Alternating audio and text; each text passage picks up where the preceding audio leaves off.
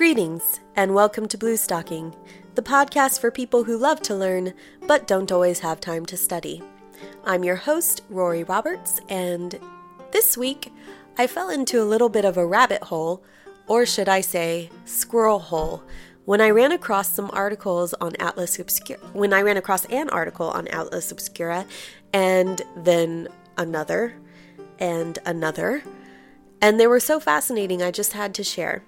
So we're going to start with one called Squirrels Organize Their Nuts to Make Them Easier to Remember, because mixed nuts are for amateurs. This is by Kelsey Kennedy from the Atlas Obscura website.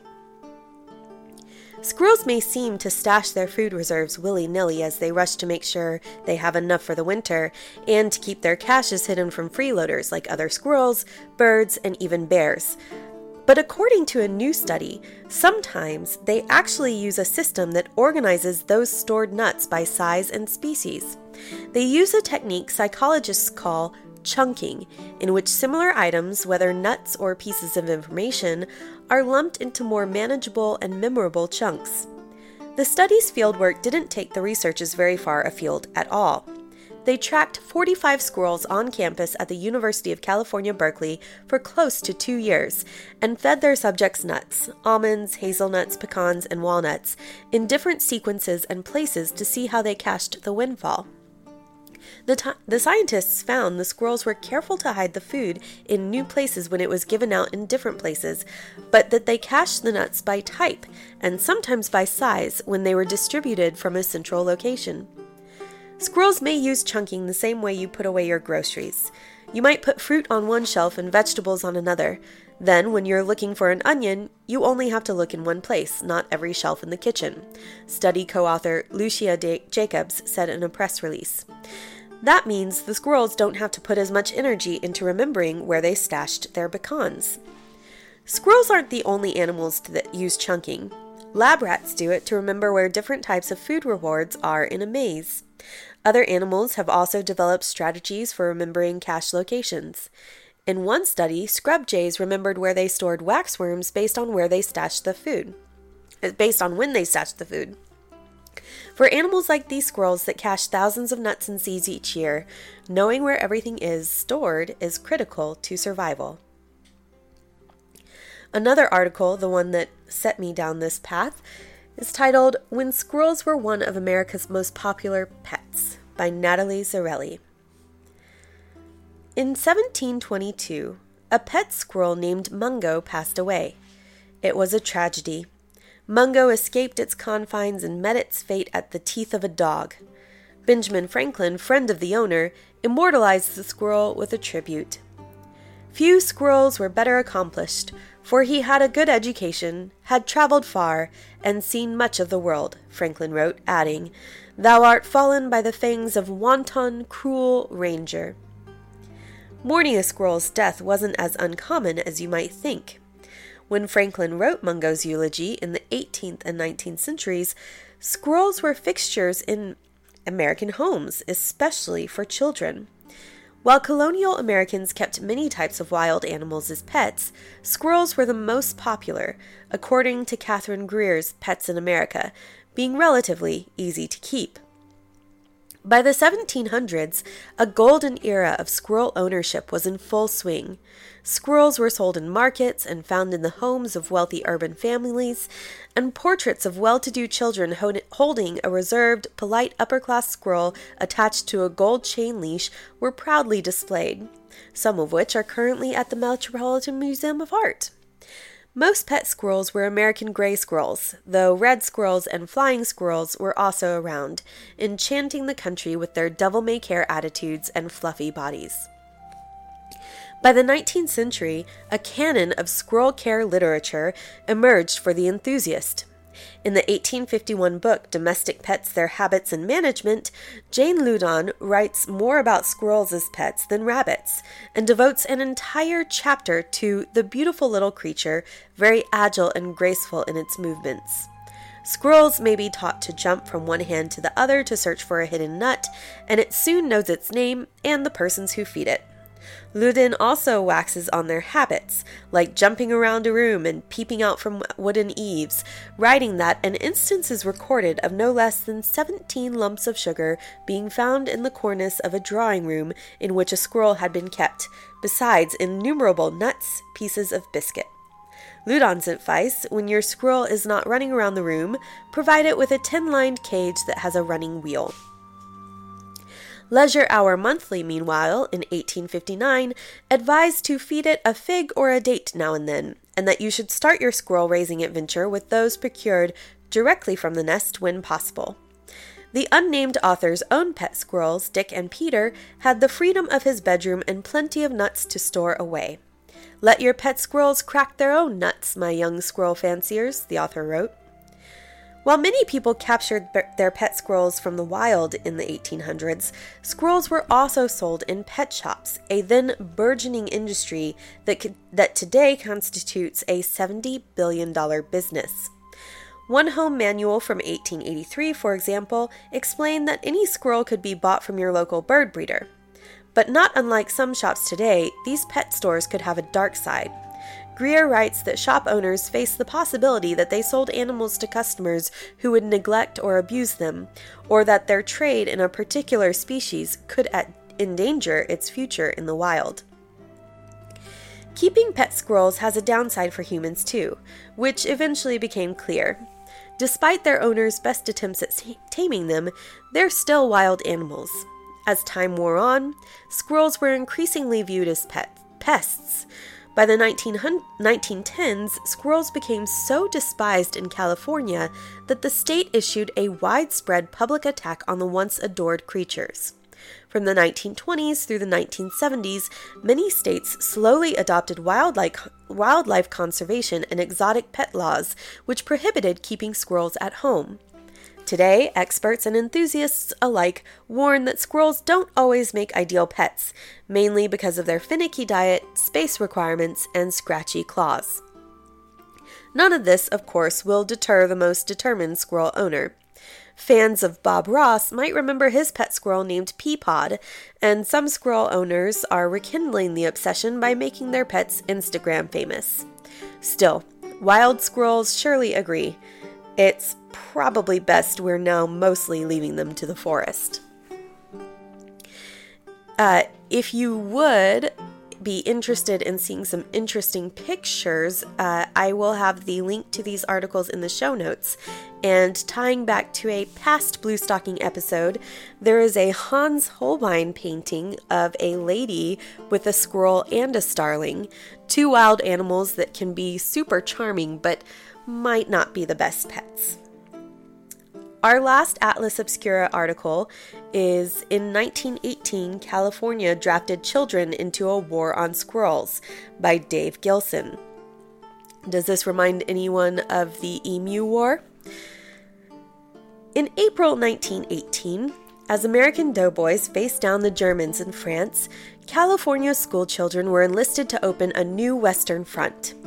"We have enemies here at home more destructive perhaps than some of the enemies our boys are fighting in the trenches," State Horticulture Commissioner George H. Heck warned in an impassioned call-up for school soldiers. He exhorted children to do their part for Uncle Sam by organizing a company of soldiers in your class or in your school and marching out to destroy their foe, the Squirrel Army. This children's crusade was part of Squirrel Week, a 7-day frenzy in which California tried to kill off its ground squirrels. The state's farmers and ranchers had long struggled to decimate the critters, which were seen as pests and a source of pestilence, particularly the bubonic plague. The burrowing foragers, not to be confused with tree squirrels, devoured an estimated $30 million worth of crops annually, about $480 million in today's dollars. Squirrel Week was the state's first attempt at mass eradication. The anti-rodent campaign was announced in March 1918 at a meeting of the state's horticultural commissioners as they launched on grain-fed gophers. Liberal portions of beef were served to those who did not like gopher meat, reported the San Francisco Chronicle. California set aside $40,000 from its emergency wartime funds for the campaign, which included an anti-squirrel publicity blitz. The state printed up 34,000 posters and distributed 500,000 leaflets. What made Squirrel Week unique was its reliance on kids to succeed where adults had failed. Heck's call to arms appeared in a pamphlet titled "Kill the Squirrels," which sought to stir patriotic youngsters to sprinkle rodenticide outside squirrel burrows.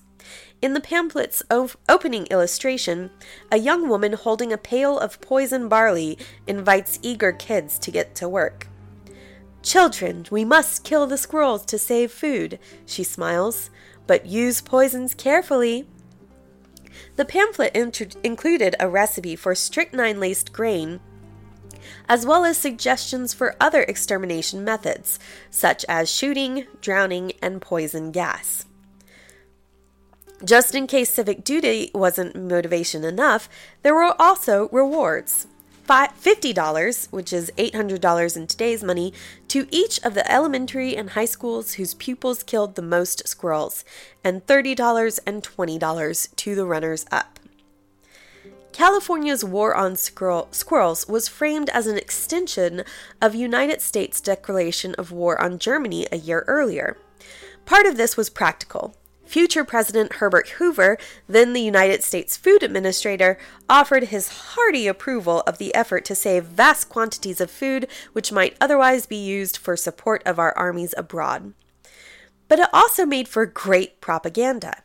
In the corners of the Kill the Squirrels cartoon, 2 members of the Squirrel Army stood at attention wearing Pickelhauben, the distinctive spiked helmets of the German army. Another Squirrel Week poster showed a Teutonic squirrel family wearing spiked helmets and iron crosses. The father squirrel sported an oddly upturned mustache, just like Kaiser Wilhelm's. An article about Squirrel Week in the Lompoc Journal took the martial theme and ran with it, hailing the growing army amassing casualties in initial engagements against the enemy.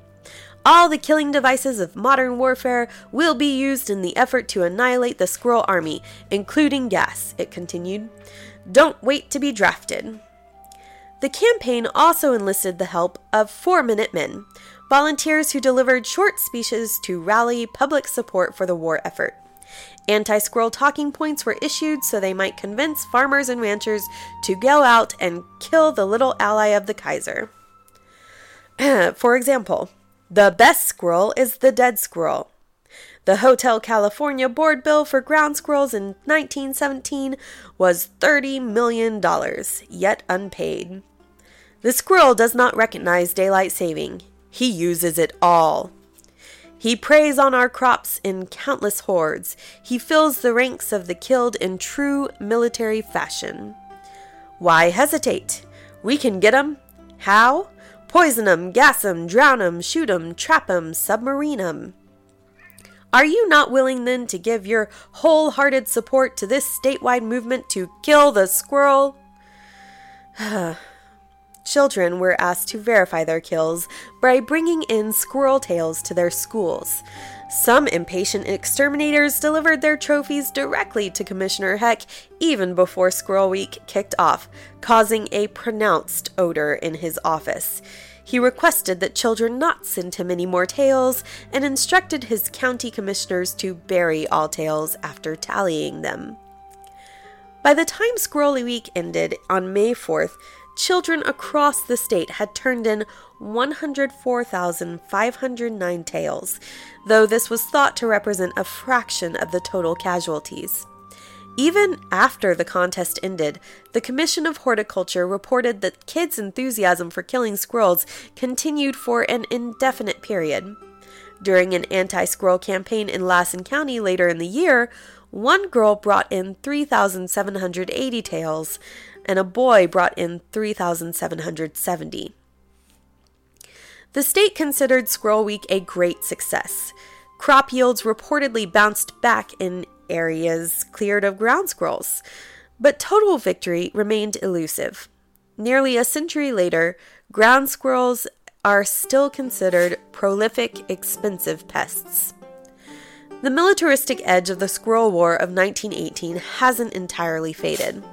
A contemporary University of California webpage about the damage caused by ground squirrels features an image of a squirrel wearing a helmet and taking aim with a bazooka. All is not quiet on this Western Front. A quick note, there are also tons of wonderful and interesting propaganda posters from this time on the Atlas Obscura website. I will, of course, be posting that link in the show notes. One last article from the New York Times by Avi Steinberg. Letter of recommendation for squirrels. The philosopher William James once posed the following problem.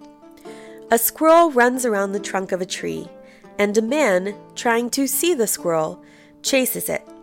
But in the end, the man is unable to catch up to the squirrel. All he sees is bark and more bark. He goes round the tree, sure enough, and the squirrel is on the tree, the philosopher says. But does the man go round the squirrel or not? This question boils down to a logistical, or, if you're of another kind of temperament, metaphysical conundrum. But regardless of how you answer the squirrel problem, the key just might be its perfectly ordinary premise. It assumes proximity between human and squirrel, and it also assumes that this close relationship means something. And why not? Because our daily paths are inevitably crossed by running squirrels, shouldn't squirrels run through our philosophical questions too? James aside, we all too often ignore our squirrels and their meanings. Even though we don't give it much thought, we are a party to an unusual social contract with the squirrel. She is the only mammal who lives free and works in open, direct contact with humans. Rats and raccoons hide in the shadows. Coyotes lurk on the periphery. The deer and the bunny might as well occupy a kingdom of thin air. Dogs and cats, noble souls though they are, have been turned into a class of indentured clowns. Squirrels, though, are right there with us. They live on our level and toil on the same schedule as humans in every season. They share our approach to life's problems. They save and plan ahead obsessively. They make deposits and debits, of nuts and seeds mostly, build highways, returning to well-known routes in and around trees, manage 30-year mortgages. They can inhabit a single nest for that many years, refrigerate their staples, in their case pine cones, and dry their delicacies for storage, mushrooms, as we do. They work the day shift and live in walk-up apartments, and like stock traders, they gamble in the marketplace.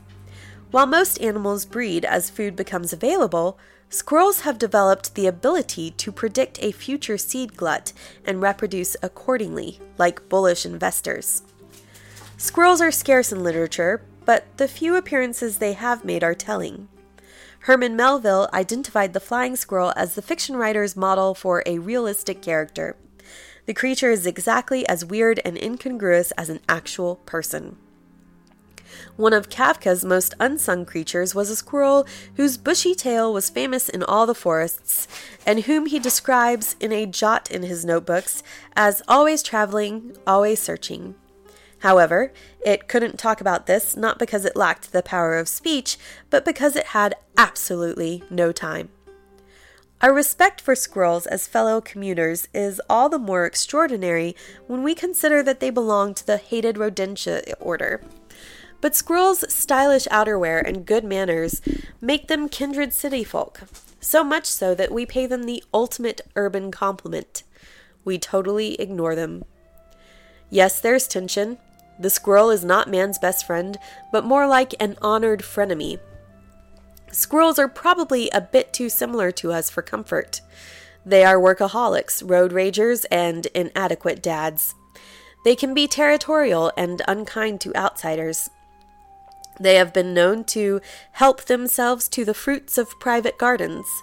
I know this from experience. When I was young and orthodox, a squirrel absconded with my yarmulke, which I had taken off my head while playing basketball. I tracked her to the woods, to her home tree, and I watched her clamber up to the snug opening of her den, a gap between the branches, through which she gleefully, or so it seemed to me, disappeared, along with my former Yarmulke. Squirrel panic is not unknown in our country. According to an anti-squirrel website, John C. Inglis, former deputy director of the NSA, supposedly said, "Frankly, the number one threat experienced to date by the U.S. electrical grid is squirrels." Of course, the counter-argument is so ethically unambiguous, it's no wonder an NSA officer would miss it. The problem, as always, is our own rapacious overuse of energy, our own monstrous overbuilding of infrastructure, not the few squirrels who are the ensnared victims of it.